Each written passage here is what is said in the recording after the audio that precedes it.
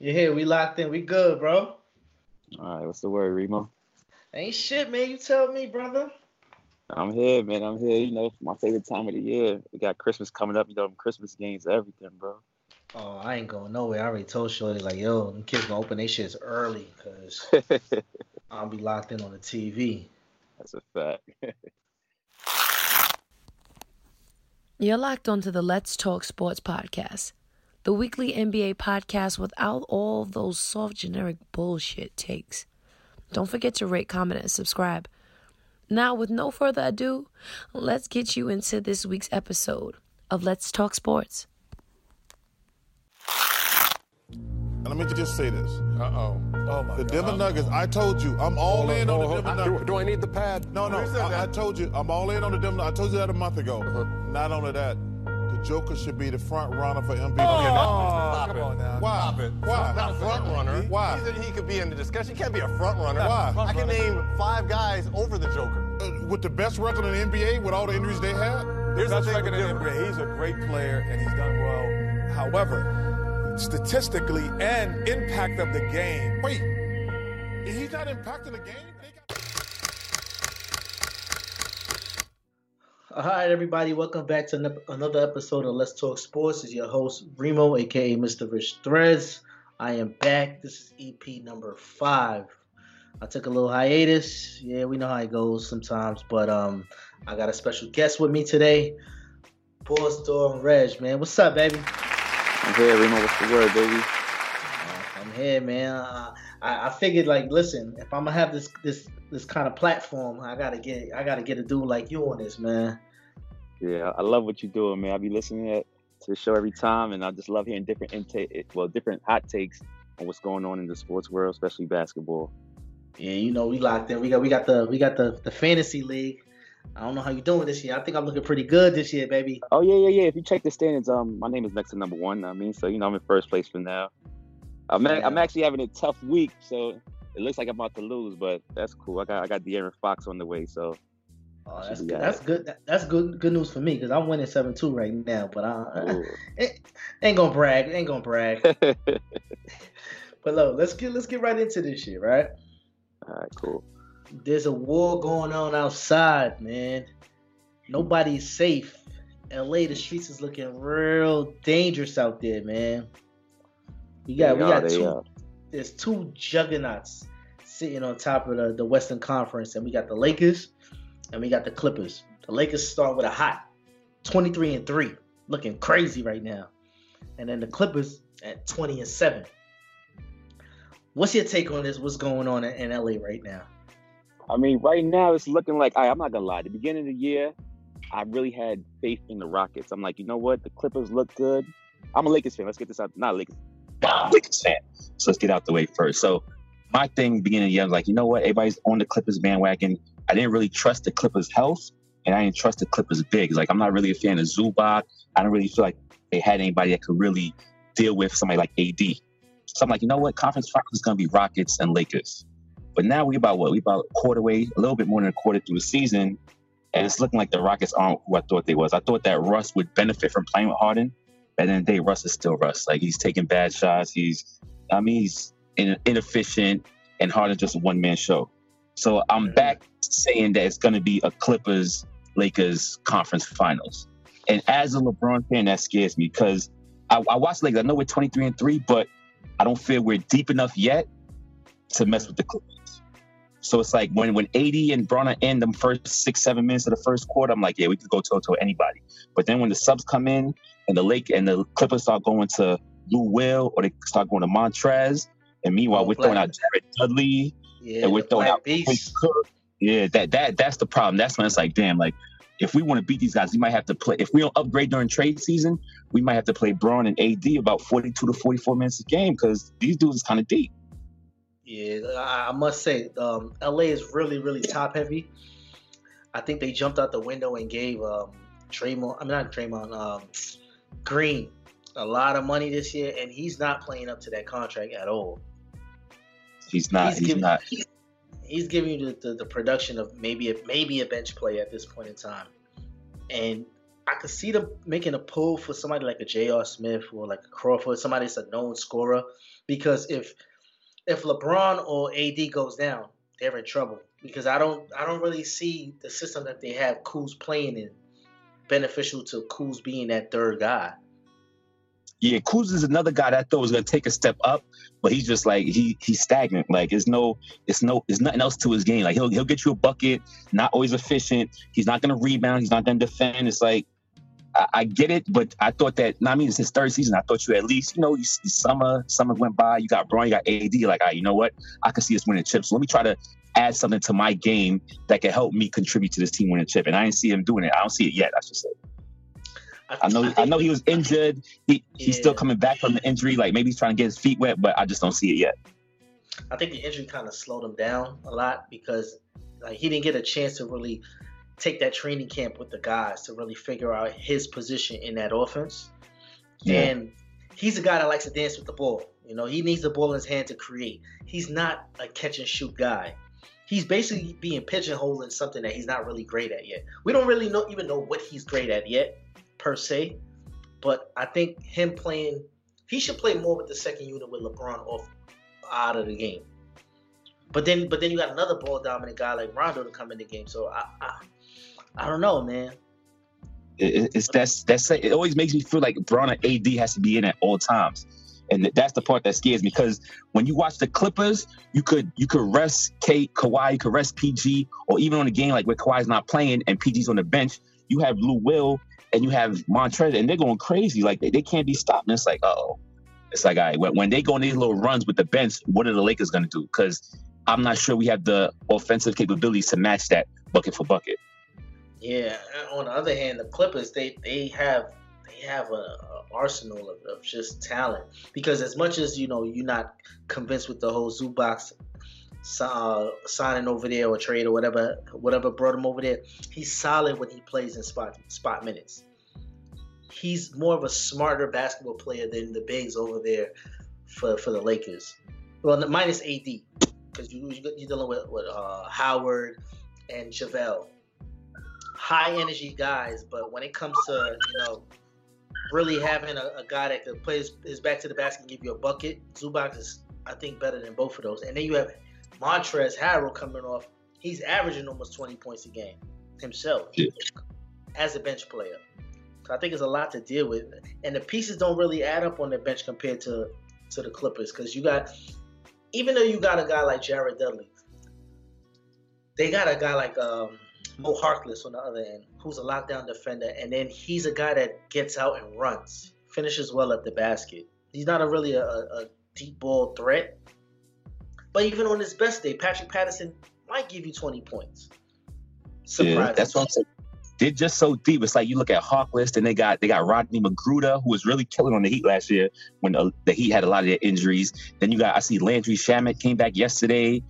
You got a lot of different pieces that you could just plug in and that will be efficient, as opposed to the Lakers. Like I like the chemistry with the Lakers, but chemistry doesn't always translate to production on the court. So it's like I like to see how Quinn Cook and AD and LeBron, they look like, they got their handshakes, they look like everything's good. But when Quinn Cook steps on the court or when Troy Daniels steps on the court and they're shooting, I'm not seeing that same. I mean, it's not efficient. It's not like I know that I could get a guaranteed bucket from Troy Daniels, a guaranteed bucket from Quinn Cook.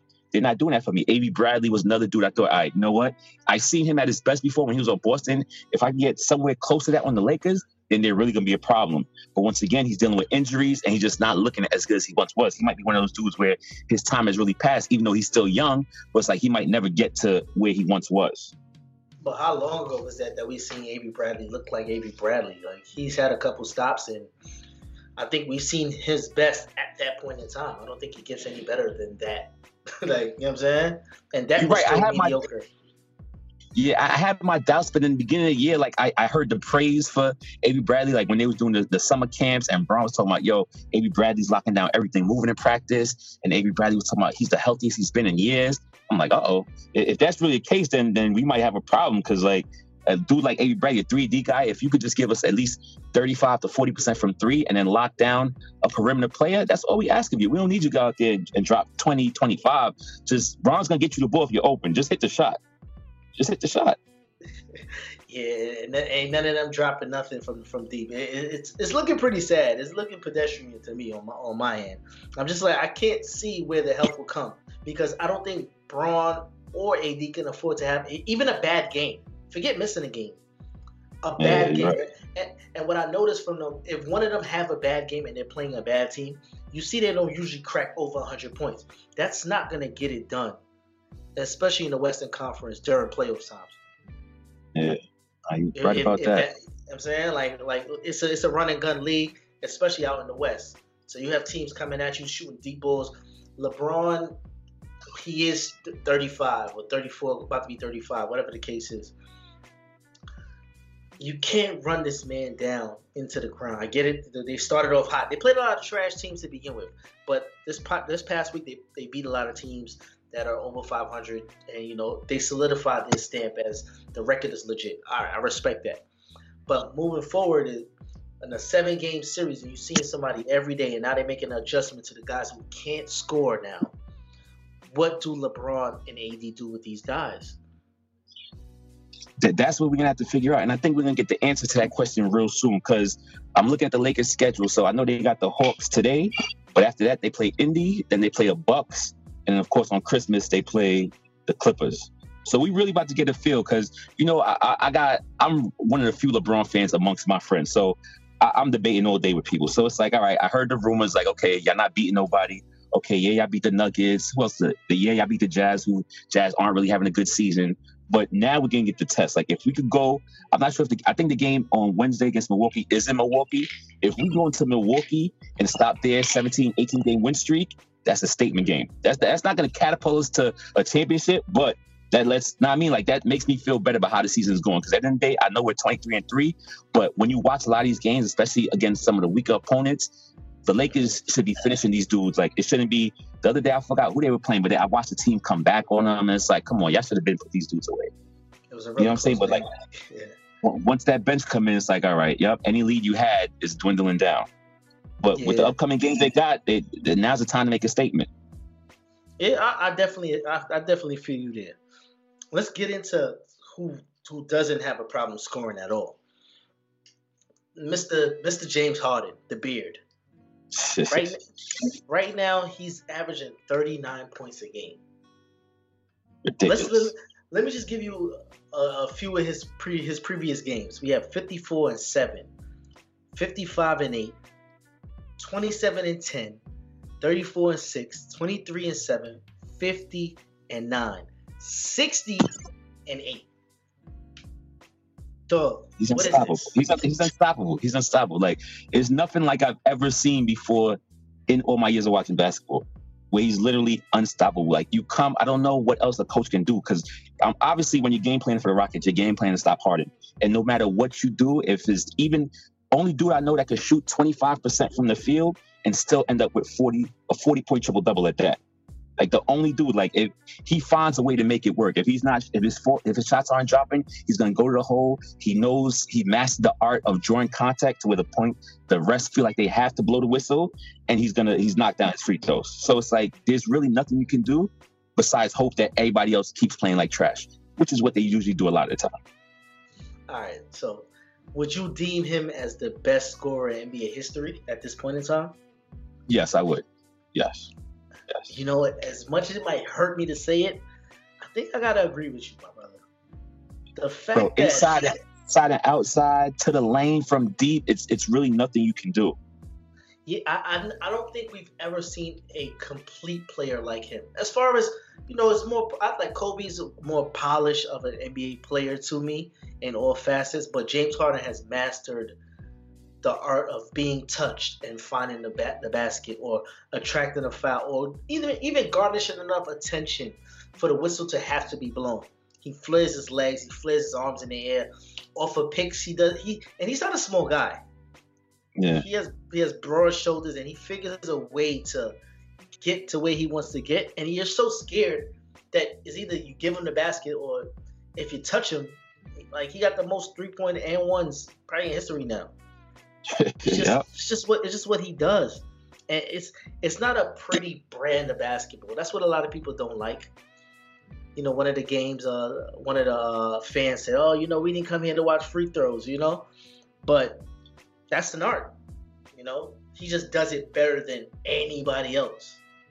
Yep, that's what he's mastered. Like, he's mastered the art of creativity. So if his shot isn't dropping, he's not going to stop shooting. But he knows that you have to respect his 3-point shot so much, even if it's not dropping, that he's going to be able to get by you. Because it's like, all right, if I don't put a hand in Harden's face, then it's going to be too easy from deep. So I have to get up the top of him, and then with that, he just gets by you. And when he gets to the hole, he knows how to throw his body certain ways to where he makes you touch him. Even if I've seen players try to avoid him, like they're jumping out the way, but somehow he concocts his body in such a way that he makes sure that you contact him, and it forces the ref to draw a foul. It's like there's nothing. I feel like just about every GM, every coach has sent a letter to the league saying, "Yo, this has to be stopped." And there's no rule that you can put in that's gonna make it stop. It's not like the most you can do is just keep hoping that Russ shoots bricks. Keep hoping that in 2019 a team depends on Ben McLemore, which is ridiculous. That's the only way you can stop the Rockets. Yeah, what was that signing? Like he was out the league and they thought like this was going to be a game changer. That was crazy. That's crazy. But you know what? Like, I'm honestly, another thing with Harden I want to look at is I think it's going to be D'Antoni's last year, because I don't think the Rockets get past the second round this year. So it's going to be D'Antoni's last year, and it's going to be interesting to see when a new coach comes how that coach is going to have Harden play. Because obviously in D'Antoni's system, everybody's numbers get boosted. But now with a new coach, is it still 3-pointers all day? Is it still give the ball to James Harden and just watch him work magic? Like, I really want to see what's going to happen next year if, which I think is going to happen, they don't have D'Antoni anymore. All right, I got a loaded question for you. Do you think a player like James Harden, you think that his style of play is conducive to winning at the highest level? It can be. It's not conventional, but it's possible. Every once in a while, you have an awkward team that does brilliant things, and I think the Rockets could have did that, but I'm not sure if their window has passed. I thought that year with CP, where he got hurt, I feel like had CP played those last 2 games, they would have made the finals, and I feel like they could have beat Cleveland that year because they were a better team.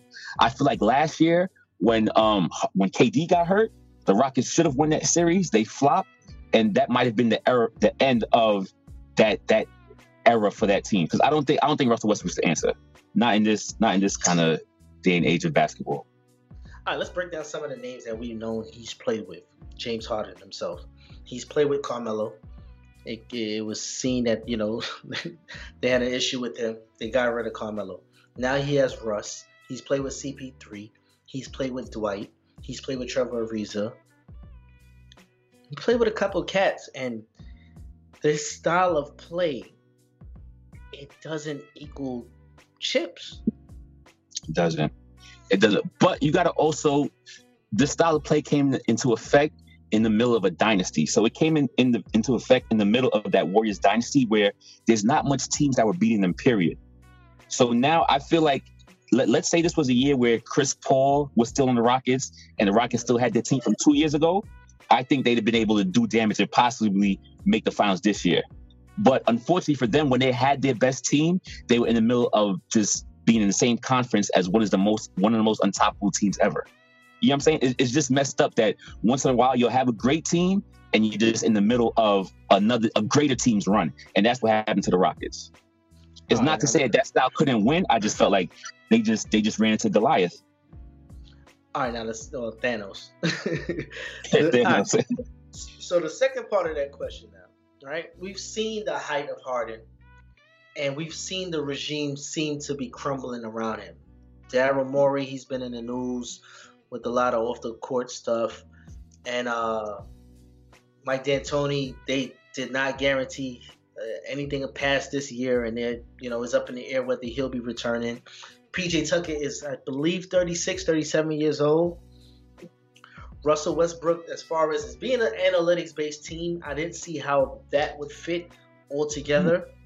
That's not looking too good. You paid Capella. He didn't get any better to me. You have Gerald Green. He's out with a broken leg. I think he's out for the season. And moving forward, what is there to build on if a chip doesn't come?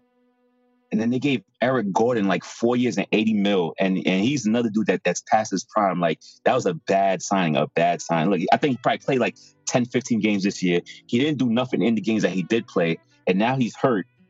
And you're literally tied to this dude for the next 3 years. You know what I'm saying? So he's not a valuable trade piece. So it's not like, all right, we could get Eric Gordon and flip him for somebody else. Nobody's going to want that contract and give you something good in return. You know what I'm saying? So it's like now you got 3 max guys in Westbrook, Harden, and Capella.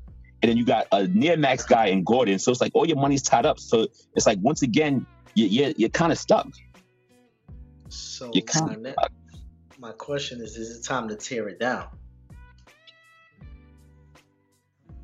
I think, Because I'm gonna see. Prior to D'Antoni getting there, they did have what's this guy's name? He's on NBA TV, Kevin McHale. Mm-hmm. And he tried to tell Harden, like, this style of basketball isn't gonna be conducive to winning. He told him he didn't know what he was talking about, and boom, he was gone. He was fired. Mm-hmm. D'Antoni came in, and he was known for 3, no D, and ball movement. With Harden, ball movement stops, and they became the heaviest ISO team. Well, Harden himself has been one of the most ISO players in the last 4 or 5 years. So, do you think that they sell high with Harden? Well, I don't think so. Yeah, I think the GM, the owner, they're devoted to Harden. Like, we put our trust. Like, we'll break down this whole team and start over with you as a centerpiece, as opposed to getting rid of Harden. So I think that's Harden's not going nowhere unless he starts getting mad and demands a trade. So the thing is, all right, if this year doesn't work out, this is what I think is going to happen. And they're going to get rid of D'Antoni, and then they're going to bring in another coach. So whoever that coach is, they're going to get that coach. They're going to give Russ, the Harden, that little trio, Russ, Harden, Capella. They're going to give him one more year to see if maybe a new coach can figure something out and figure or make a change to the way that they play. And then after that, if this doesn't work by next year, then anything's possible. The Russ might be gone, Capella probably be gone. But I still think Harden will stay unless he actually goes out and requests a trade or something. That's to be seen. I don't know if I would stay on the island with Harden myself personally, because I could move him and sell very high. I can get a boatload for him right now, and the rebuild can start. We can figure out something to do with Capella. Might be stuck with the other guy, Gordon, but people like numbers. I said last year that they should have traded Capella for Steven Adams, personally. But to each his own. Let's go over to the Eastern Conference now, right? Let's talk about Kyrie Irving, man. Kyrie Irving has missed the last 12 games with apparent shoulder injury, right? It hasn't been disclosed whether it's a tear, whether it's a pulled muscle. They're just saying a shoulder injury. Because of the shoulder injury, he's lost $125,000 because he had an incentive in his contract that he was supposed to play over a certain percentage of games, and he'll get a bonus. Well, he lost that bonus at $125,000. But currently on that time, the Nets are playing amazing. They're 9-4 with Spencer Dinwiddie at the helm, at point guard. Is this an indictment on Kyrie, or is just they hit a hot spot in the schedule? What you think about that? I think that's exactly what it is. They hit a hot spot in the schedule. Because I'm going to say this. Out of those 9 wins, the Nets only beat 2 teams when they win a record. All right, so you could run up the wins against Charlotte and the Knicks and the Bulls, all those bums in the Eastern Conference. But when they actually play a good team, they got a good win against Denver. I will say that. They got a good win against Denver last week. And the other over 500 team that they beat was the Celtics. And that was coming off a back-to-back home and home. So it was like, all right, usually most teams, they're going to split the home and home. Like, you'll get one in your court, I'll get the next one in our court. I think that's what happened.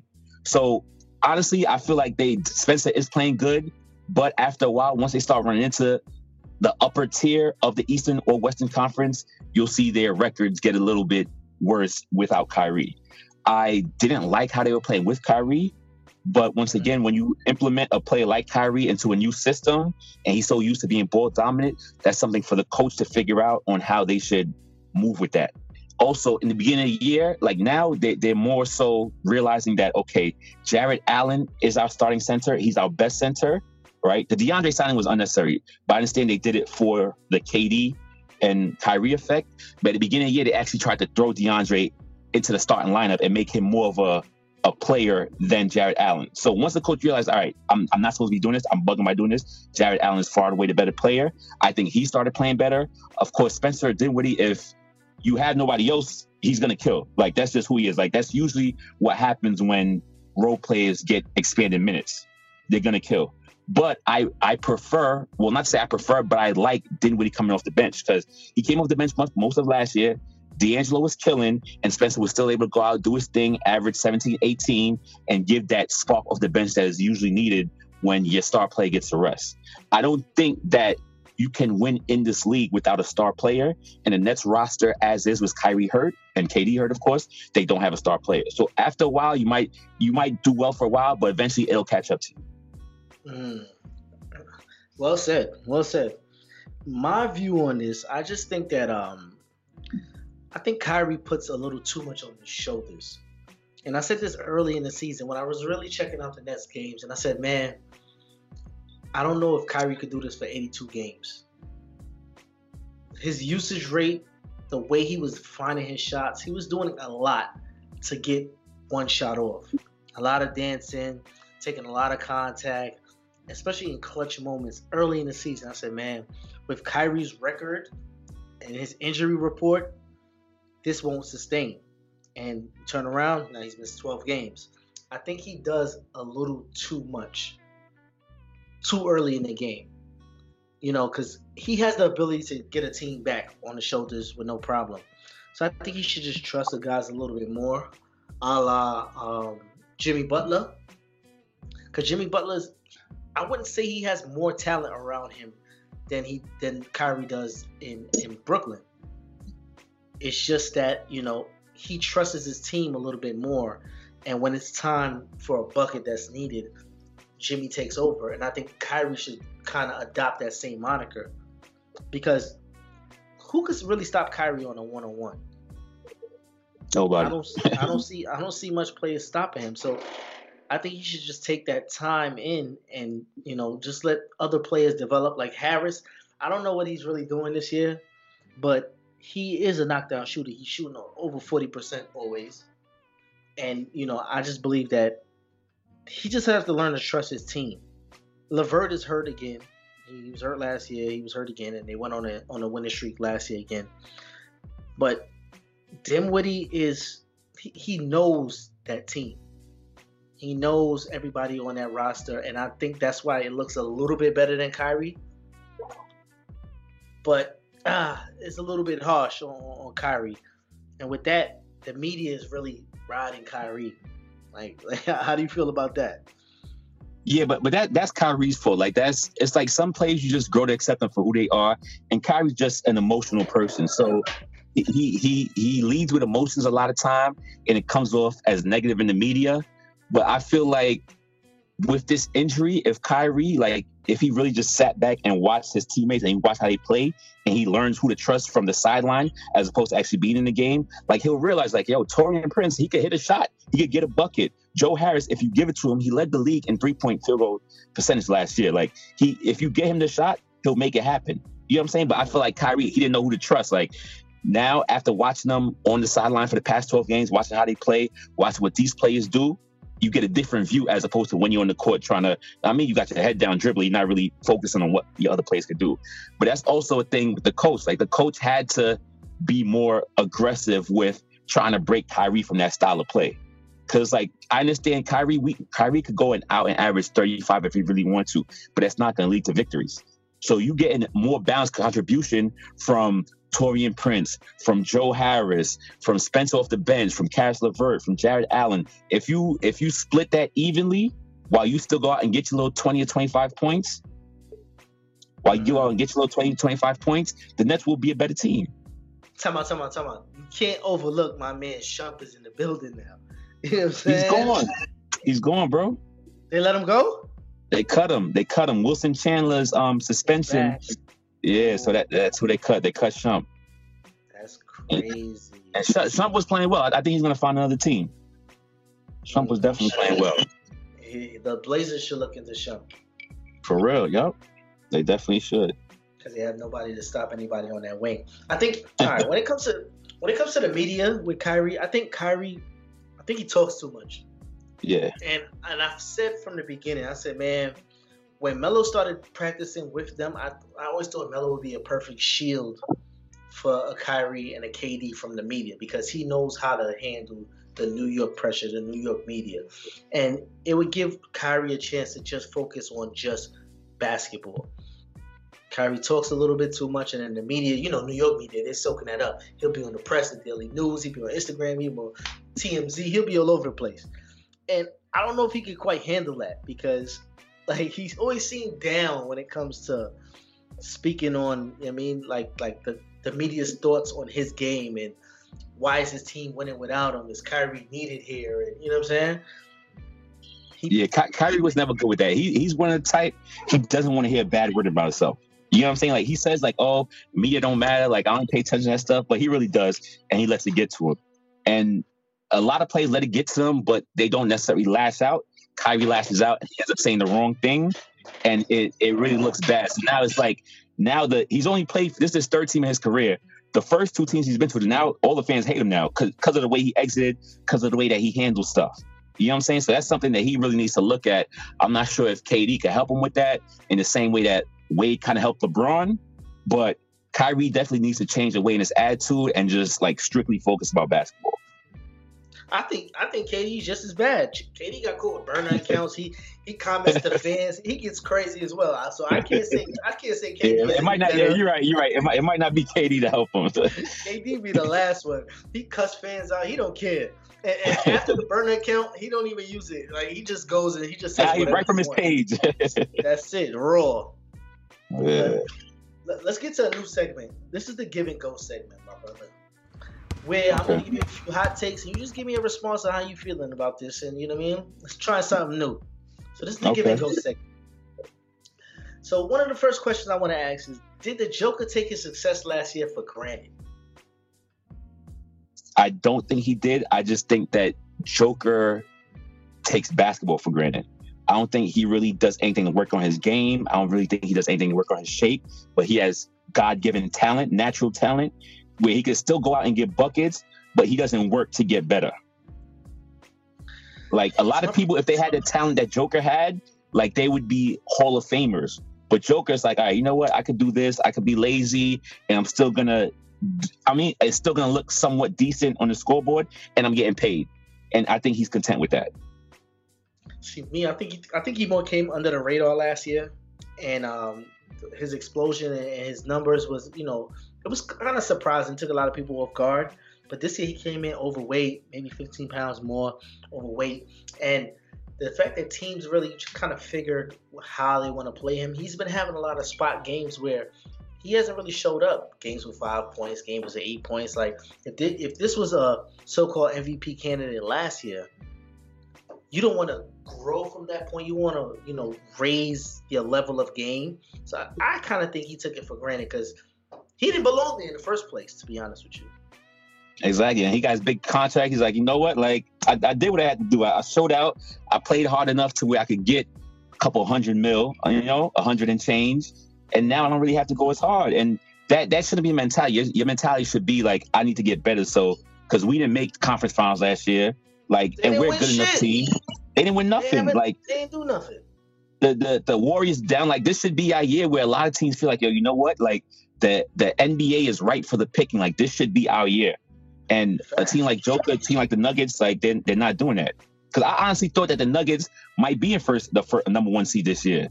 They had almost 6 or 7 wins last year. They came back with the same team almost. It's they got better. They got more talent. They got Grant, and they got the kid that was hurt, Michael Porter Jr. Michael Porter Jr. Yeah. So whatever. All right, let's go to the next one. Should the 76ers consider trading Ben Simmons at this point in time? No, sir, not at all. I see a lot of people say this, and I'm just why? Is it because he doesn't shoot a 3-pointer? Is that why?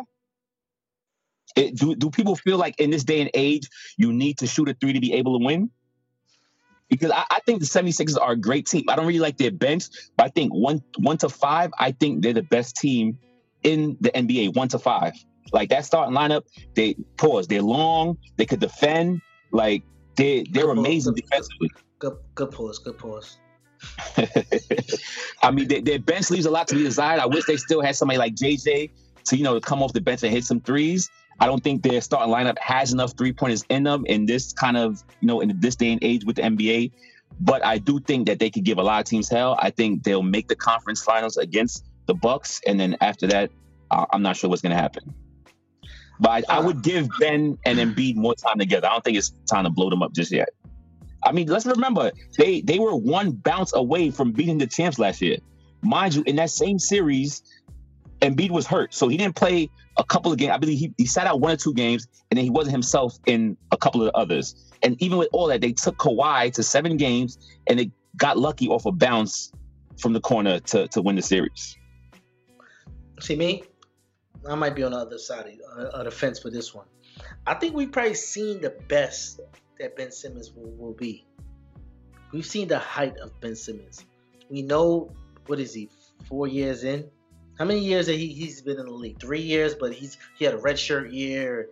Yeah. I think this is the best that we're gonna see of him. He's never gonna be a shooter. He's never gonna be a knockdown shooter, and he'll never be a threat from deep ball. So every pick and roll, you're gonna be able to sit on him. You can hedge off of him hard because guess what? He's not gonna hit any jump shots. He's not even gonna take them. He hit 2, the over under for this year. By my boys over there by the Above the Rim pod, they said, yo, over and under for 5 for Ben Simmons. I took the 5, but I'm not sure. I'm not confident with that. And that's very bad coming from an NBA player, especially at your point guard. And Ben Simmons is almost a walking double-double, almost triple-double every single night. But it's what you're going to give me when the game slows down. When the game plan is make him a shooter. It's gonna mess up the offense, I think, for the 76ers. And I think they should, if not consider it, they should look into what could be offered for a guy like, Ben Simmons. I'm not giving this guy Elton Brand any love though, because I think he has done a disservice to the 76ers as the GM so far, because he came in and they had a lot of shooting surrounded around these guys, knowing that Ben Simmons wasn't a shooter. They lost J.J. Redick. They lost the dude that they lost to Phoenix, Landry Shamet. They lost a lot. They lost a lot of shooters. Yeah, they did. Elton Brand definitely should have been smarter with some of the moves. They're another team I think they'll make some deadline moves to get some shooting in, because honestly, when you look at it's like Tobias is good. Al Horford's good, but you need that knockdown shooter, and they don't have it. So I feel like come playoff times, a lot of teams will sag off of the 76ers and basically dare you shoot. And in the playoffs, that could become a big problem. Like, you already know that you're not going to get much from Ben Simmons shooting. So now it's like, if you'll live with Joel Embiid or Al Horford shooting. So now it's like, now you only have Josh Rich or Tobias Harris in the game that you might even consider playing Dion when it's crunch time. You know what I'm saying? Besides that, you could just basically clog the lane and dare them to come in the lane. Yeah, why did they leave? Why did they get rid of Covington? I never understood that trade. That's another one, man. Listen, 3-and-D guys in the league are gems. Like, if you can find a good 3-and-D guy, you make sure that you keep him, because those guys will win you championships. Just look at Iguodala, look at Danny Green, even though he's kind of bumming it this year. Like, those guys will win you championships. Those guys will win championships. So I think the Sixers should take a swing at sending Mike Scott over there to the Kings for Ariza. Yeah, Ariza's another perfect 3-and-D guy. I'm not gonna lie. He's not really doing much out there, but he's a wily veteran, and these young guys, he could put everybody in a space, and he's gonna he's gonna play on the other end of the ball, and he's kind of dwindling towards the end of his career. I don't see him being in Sacramento and being like productive out there. There's no reason for him to really be out there. Yeah, there was no reason. I know Trevor Ariza, like, as he ends his career, he's chasing the bag. Like, he signed a 1-year deal in Phoenix last year for a lot of money. Phoenix wasn't doing nothing. Then he came and signed with the Kings this year. I mean, Kings are a cool team, but they're not going nowhere. They're a couple years away. So it's clear at this point that Ariza's just chasing the bag. I guess maybe he's hopeful that he could get traded to a contender because I believe he only signed a 1-year deal, so the Kings aren't bound to him. But at this point, every summer, Ariza, you guarantee that Ariza will sign with the team that throws him the most money, regardless of if they're a 13 or 14 seed in their conference. Yeah, this is true. I got one more give and go segment for you. All right, we've seen the big hype with the big baller brand, Lonzo Ball. His dad's been very quiet lately, but what does the future hold for somebody like Lonzo Ball? He came in with a big spark, and now, what is he in the NBA right now? I think, last segment you said you think we've seen the best of Ben Simmons. I think we've seen the best of Lonzo Ball. Like, he's a dude, he's going to be often injured, right? And in the summer, you can't see, like, even the games he played this year, it's not like he's improved on anything. Alonzo's a great passer. I'll give him that. But his shooting hasn't gotten better. His shooting is still awkward. And who would have thought that it looks at this point like, it looks like even Markelle Fultz might have passed Lonzo. We definitely know that his brother will pass him by the time next year comes around.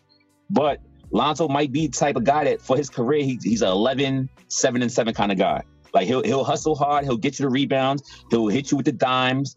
But you won't be able to trust him health-wise for a whole season. And you won't be able to trust him when it comes to shooting. I don't even think it's just that. My problem with Lonzo Ball is he doesn't have any fire under him. Especially in today's era, is a point guard's league. And as a point guard, you have to be aggressive. You have to be able to push the pace. You have to be able to put pressure on the other team's point guard. And I'm not getting any of that feeling from Lonzo Ball. That pass and going to a corner, or, he has great vision, yes. But now when it's time to give a basket back after getting one on the other end, give it on your head, that's not him. So I don't know what the hell what do you do with him? Is he a starter? Do you move him over to a bench role where he's like, the facilitator of the second unit? You can't really play him towards crunch time because he's not even willing to take certain shots or go to the bucket with aggression in certain periods when we need buckets to win. But why he won't go to the bucket with aggression? Because he can't shoot free throws. He can't shoot free throws. Like, if it's crunch time and I'm Lonzo and I'm shooting 45% from the line, I can't afford to go to the line right now because you know what? I might cost my team the game, and he's scared. He's scared, but that's what I'm saying. Like, I don't understand why these guys aren't working harder at their craft, bro. Like, free throws, there's something. If there's no way that you should be shooting basically under 60% from free throws, especially if you're a guard. You know what I'm saying? Like, leave that for dudes that's like 7'3". Even DeAndre Jordan and Andre Drummond are shooting better from the line than Lonzo Ball, and it doesn't make sense. It's sad. It's sad because it's not like you're going to 9-5 and you're going to play rec league somewhere else. You have an ability to open a gym and shoot all day long. All day. You can hire the best trainers. Like, you can do all of that just to improve your game. And it's like, I don't know if these dudes aren't dedicated or if they're just too comfortable, but it's just something that a lot of dudes are lacking that they need to take their game to the next level. And the growing joke is if you ain't in the gym shooting with Brickley, the jumper don't matter. That's the growing joke. Give us Brickley, he'll fix your shot. That's it. But I want to add a little bit to New Orleans, the New Orleans conversation. With what they've seen. So basically, I believe that they're gonna sit out Fat Boy for the rest of the year. I'm going on the record. I went on the record as calling him a comparison to Rodney Rogers on draft night. Yikes. Which was seen as very disrespectful to most, but has he proved me wrong yet? You know what I'm saying? We can't say that because he hasn't played yet. I mean, he looked decent in that, what he played like one quarter in the preseason?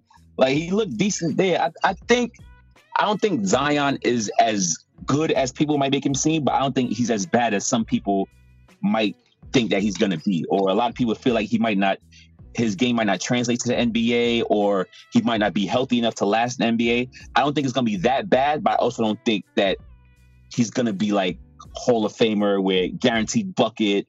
That's not him, not yet, at least. If he does stuff to upgrade his game or to develop his game, then the sky's the limit. But as of now, like, I see Lonzo. I mean, I see Zion being like if he comes back this year, an 18, 9, and 4 kind of guy, which ain't bad, but It's not bad, but I don't think you won't see anything this year. I don't believe so.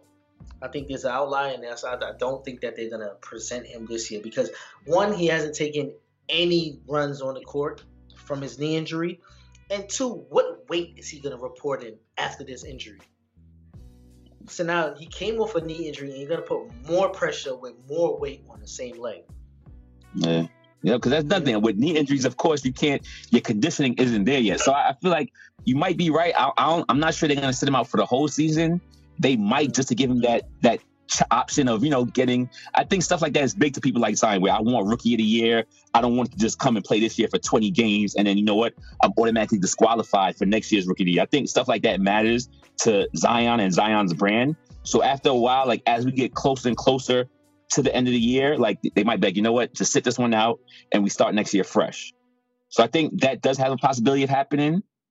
But once again, like after receiving this injury, he needs to realize like, yo, I need to devote myself to getting in shape because you already got 1 year down at your career. Like dudes' careers, they're not lasting long. If you notice, like shout out to Luka, get better because I heard Luka's out for a couple weeks. Dudes are getting hurt very easily. And it's not only dudes that's out of shape. So even if the dudes are in shape that's getting hurt, then you know somebody like Zion, he's food unless he gets better. See, Zion, I think Zion's his best effort would be just sit out this year, train with the team to know what being an NBA basketball player is about and the dedication that's going to take, and then try again next year. Because now he has to figure out his spot in the NBA because now if he's not the big dude that can jump, he's no longer a power forward. And now his skills as a 3 more than a 4 would have to equal jump shots. And we've seen that he has the wind-up jump shot. He can't get off a jump shot off the dribble. It's more of a set jump shot. So now he has to work with certain skills to change that factor to really figure out what he's going to do on the way back. He does, and that's what I mean. I know they got a good coach over there. That's what they need to help him figure out. Because honestly, after a while, you invest all your money in this kid, then you got to do what you do as an organization to make sure that you can't let Zion be lazy. You can't let Zion stay out of shape. All right, so you can let the media say whatever they got to say about him, like, oh, Zion's too fat, Zion's not going to change. But as an organization, y'all sit this kid down because he's just a kid. Y'all sit him down and say, yo, listen, we want you to have a lengthy career. I'm sure that's what you want for yourself. In order for that to happen, we need to get more strict with your regimen. You get what I'm saying? We can't let you, we know what you could do at this weight, but yo, just imagine if you lost a good 10, 15, 20 pounds, you could be legendary, right? So do you want to be good, great, or do you want to be legendary? And they need to drill that in this kid's head and get him to, do what he got to do. I understand, like, when you're in Duke, you're just staying there for 1 year. So they could try to tell you get in shape, but it's like, bro, I'm out of here in a couple months. Like, why am I paying attention to y'all? I'm killing all these kids in college anyway. Like, I don't got to pay attention to y'all. I'm going to do me regardless. But now that you're with an actual NBA team and you have a future with that team, a long-lasting future, then they got to make sure they got to do what they got to do to get you in shape. Especially with his brand. His name and his brand matters on that end as well because he signed a big contract with the Jordan brand as well. So, I don't believe that they would trot him out this year. They want to get as much get back as they could, like a la Blake Griffin his first year. Mm-hmm. So, we'll see. They do have a lot of other players on that team that I think they should move on from. Somebody like a JJ Redick. We've seen Jrue Holiday been like the best Jrue Holiday he could out there, but it's not enough. So I think they should think about tearing it down as well over there.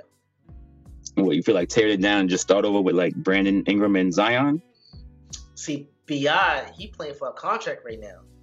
Yeah, they didn't offer him any extension. He's hooping. So somebody's going to pay him this year. That's a fact. Somebody's going to give him a substantial amount of money. And rather than lose him for nothing, I might consider trading him too. JJ Redick has been in the playoffs every year for his whole career. Yeah. JJ Redick could really upgrade a contender right now. Like, you get him to the right team, have him come off the bench, lighten it up. Like, that could really put a team over the top. Just imagine if a team like the Rockets had a JJ Redick instead of a Ben McLemore. You get what I'm saying? That could really change the outlook on a lot of things. The only issue with that is it's hard to play a JJ Redick because you have two ball dominant dudes and then JJ so small on top of that. You know what I'm saying? Because Harden doesn't play much defense on one end. Westbrook plays the lanes, more spotty defense, and then JJ is JJ. Like, you know what I'm saying? He might get stuck on an island with a point guard. That's not really his thing. So, a lot of if you have JJ, Russ, and Harden at the same time, that's a lot of teams will take it to you. I ain't gonna lie. See, now if JJ played on a team like Milwaukee, oh yeah, where they can really find him, and you got Giannis playing as a big point, finding like he demands so much attention at the rim, and he's a willing passer. Oh God, that's all day. He kind of seamlessly on the low will fill in the role for a Malcolm Brogdon that just moved over to Indiana. Damn, so you telling me Corbett and JJ on the same team? That'd be crazy. I ain't gonna lie. That's dirty, bro. I'm not gonna lie. And then Drew Holiday, like, what is there left for him to stay for, bro? He lived through the AD. He didn't get to play with Zion. Like, at this point in time, man, we call him Black Jesus. Black Jesus. I see him perfectly fitting in with somebody like Philly. But of course, they would have to give up Ben Simmons. Not technically. You could give up somebody like Tobias. What's today? Today's the 5th, right? The 15th. Yeah, 15th. Yeah, you can start trading. Them trades can start. Them same contracts can start getting moved. Yeah. I would consider moving someone like Holiday for a Tobias, or you can even move him for a Horford. Because it can be done, but to get Ben, because Ben could slide over to a 3 or a 4 based on his size alone. Yeah, and it can work. It can be done because Drew Holiday is a 1-2 hybrid. So when Ben is running the 1, he can run the 2 position seamlessly, and he's a good finisher at the bucket as well. Yeah, and you'll have somebody whose 3-point shot is respected now. It's wet. You know what I'm saying? It's wet. But, I mean, we will see. Today's the 15th, and, it's the first time that we'll see trades start moving on the board. Hopefully we get some movement. But, I mean, it's to be desired. Right, I just want to close out the show today with Remo's Rant of the Week. And I want to give some shit to the Houston Rockets. It's always a conversation that's coming from an anonymous source, an insider source. Now, this week, it's another inside report coming about Carmelo Anthony, who has been playing pretty decent for somebody who's was home for a whole year, sitting on the couch waiting for a phone call. But why is it that the Rockets feel that they have to drop a report saying that they knew that adding Carmelo Anthony would have been a struggle coming into camp and cracking the rotation? And they said that PJ Tucker actually made him quit during a session in preseason. Like, is it enough with the Rockets? Are they responsible for Melo sitting out for the year? And why is it that they're continuing to send out reports about Carmelo, who's on another team now? What do you think about this? I think the Rockets, as an organization, they have a way of when they don't mess with you, they really don't care about you. Like their world revolves around Harden, and honestly, if you're not Harden, they'll feed you to the wolves. Like we saw it happen with CP, we seen it happen with Melo. It's like if it doesn't work out, or if Harden isn't pleased with you, then they'll do what they have to do to make themselves not look as bad as an organization. You get what I'm saying? So the rumors came out like, Melo made it seem like the Rockets did him dirty. CP made it seem like the Rockets did him dirty. So now the Rockets will all of a sudden get mystery reports coming out just saying that, it was Melo's fault because Melo didn't want to do this, or Melo, he didn't give it his all. They'll do what they can to try and save their face as opposed to looking like a trash organization. And that's all they're doing right now. Now this is 3 players that they've basically thrown under the bus, and 3 valid first ballot Hall of Famers in Dwight Howard, CP3, and Melo that they've done dirty. they've talked crazy about, and they've gotten rid of with no regards. Yeah. You Yep. know what I'm saying? Off of the likeness and the respect that they have for Harden, which, you know, your franchise player should be granted, you know, that type of treatment. But lo and behold, the news travels in the NBA, and players do talk. So how do you feel that you're gonna attract these big names and expect certain players to come and sign with you if they're talked about in the media, even on another team? Yeah, Like no, this- that's what's gonna happen. It's gonna come back to bite the Rockets in the ass, because after a while, like, it's gonna be clear that if you're not one of James Harden boys, like how a Russell Westbrook is, we're not gonna want to come, because we already see what's happening. Like, if the team fails, it's not gonna be on Harden. It's gonna be on, oh, okay, you know what? It was Melo's fault. Oh, it was CP's fault because he's always hurt. Oh, it's D'Antoni's fault. Like, it'll never come to like, yo, okay, like Harden just isn't doing it. And you see, like, Harden and the organization, they have a way of throwing the blame. And I don't know if you remember at the end of last year's series with the Warriors, Harden was like, we know what we got to do to be a better team next year. So at that point, he already turned into the GM, and he knew that he was getting rid of CP. You know what I'm saying? Because CP was what he felt he needed to change, and he made it happen. So now when players see this, it's like, oh, we're like, CP almost had y'all in the finals last year, and now all of a sudden it's, oh, we see what we need to do to be better next year. You know what I'm saying? Like, that's not how you do it. Even if you don't feel like you and CP will work, you could go behind closed doors, talk to your GM about it, and then see what alternatives are out there. But you don't throw your teammate under the bus like that on a, you know, as CP, he might not be where he once was, but he's also not, he's not a sucker. So when CP plays, he's giving you his all. You know what I'm saying? Like, he's going to bust his ass every play. He's going to try. He's a fighter. Like, he wants to win. So don't do him like that after he done went to war with you for the past couple of years. Yeah, so listen, I totally agree with you. And I think, you know, the Rockets are showing how much of a trash organization they could be at this point in time. And I'm not respecting it at all. From Daryl Morey down to the anonymous sources to Mike D'Antoni. Like, if Melo's on a new team, let the man live. It didn't work here. It doesn't work for all plays and all stops. We've seen players on G League contracts that come to the NBA and play amazing. A la this guy from what's this guy's name? PJ Tucker's one of them. He was a G League guy, came out and he's doing his thing now. Like let these players play and let them do what they do, especially if they're not on your team. And it should become some kind of fine handed down to these guys, because it's like now you're tarnishing a player's name. Because if a player came out and spoke on a team in that aspect, he'd be fined. And if another GM could speak on a player that could potentially be a free agent and they get fined about it, why talk about a player that didn't work out in your system and now it's assigned to another team and you're basically talking down upon him after he's been out the league for a year? What more is there to say? It just didn't work out for us. Yeah, that's definitely that's some sucker stuff that the Rockets are doing, and their karma. We see their karma is like they haven't been making out the second round. Like they're not going nowhere. You know what I'm saying? Like, I really do like Harden a lot, but as a team, they just need to figure out what they need to do. Maybe that brand of basketball isn't it, but whatever the reason is, there's no reason to throw people or former players under the bus, especially players that they went to war with you. You know what I'm saying? Like CP's a certified Hall of Famer. He gives it his all. It doesn't always work out, but there's no need to do him like that. That's crazy. But and you know what really hurt them? What really hurt them was seeing Melo win that Player of the Week. After that, they was like, you know what? Let's throw a story out there. let's throw a little trash on that man's name. Exactly.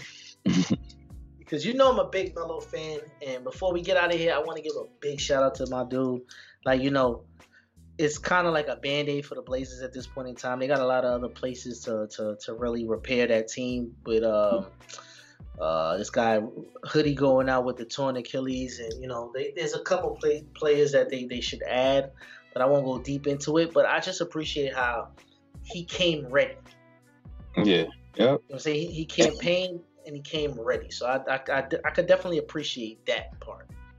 Yeah, I think Melo definitely showed a lot of people. So a lot of people thought he was done. He was boss.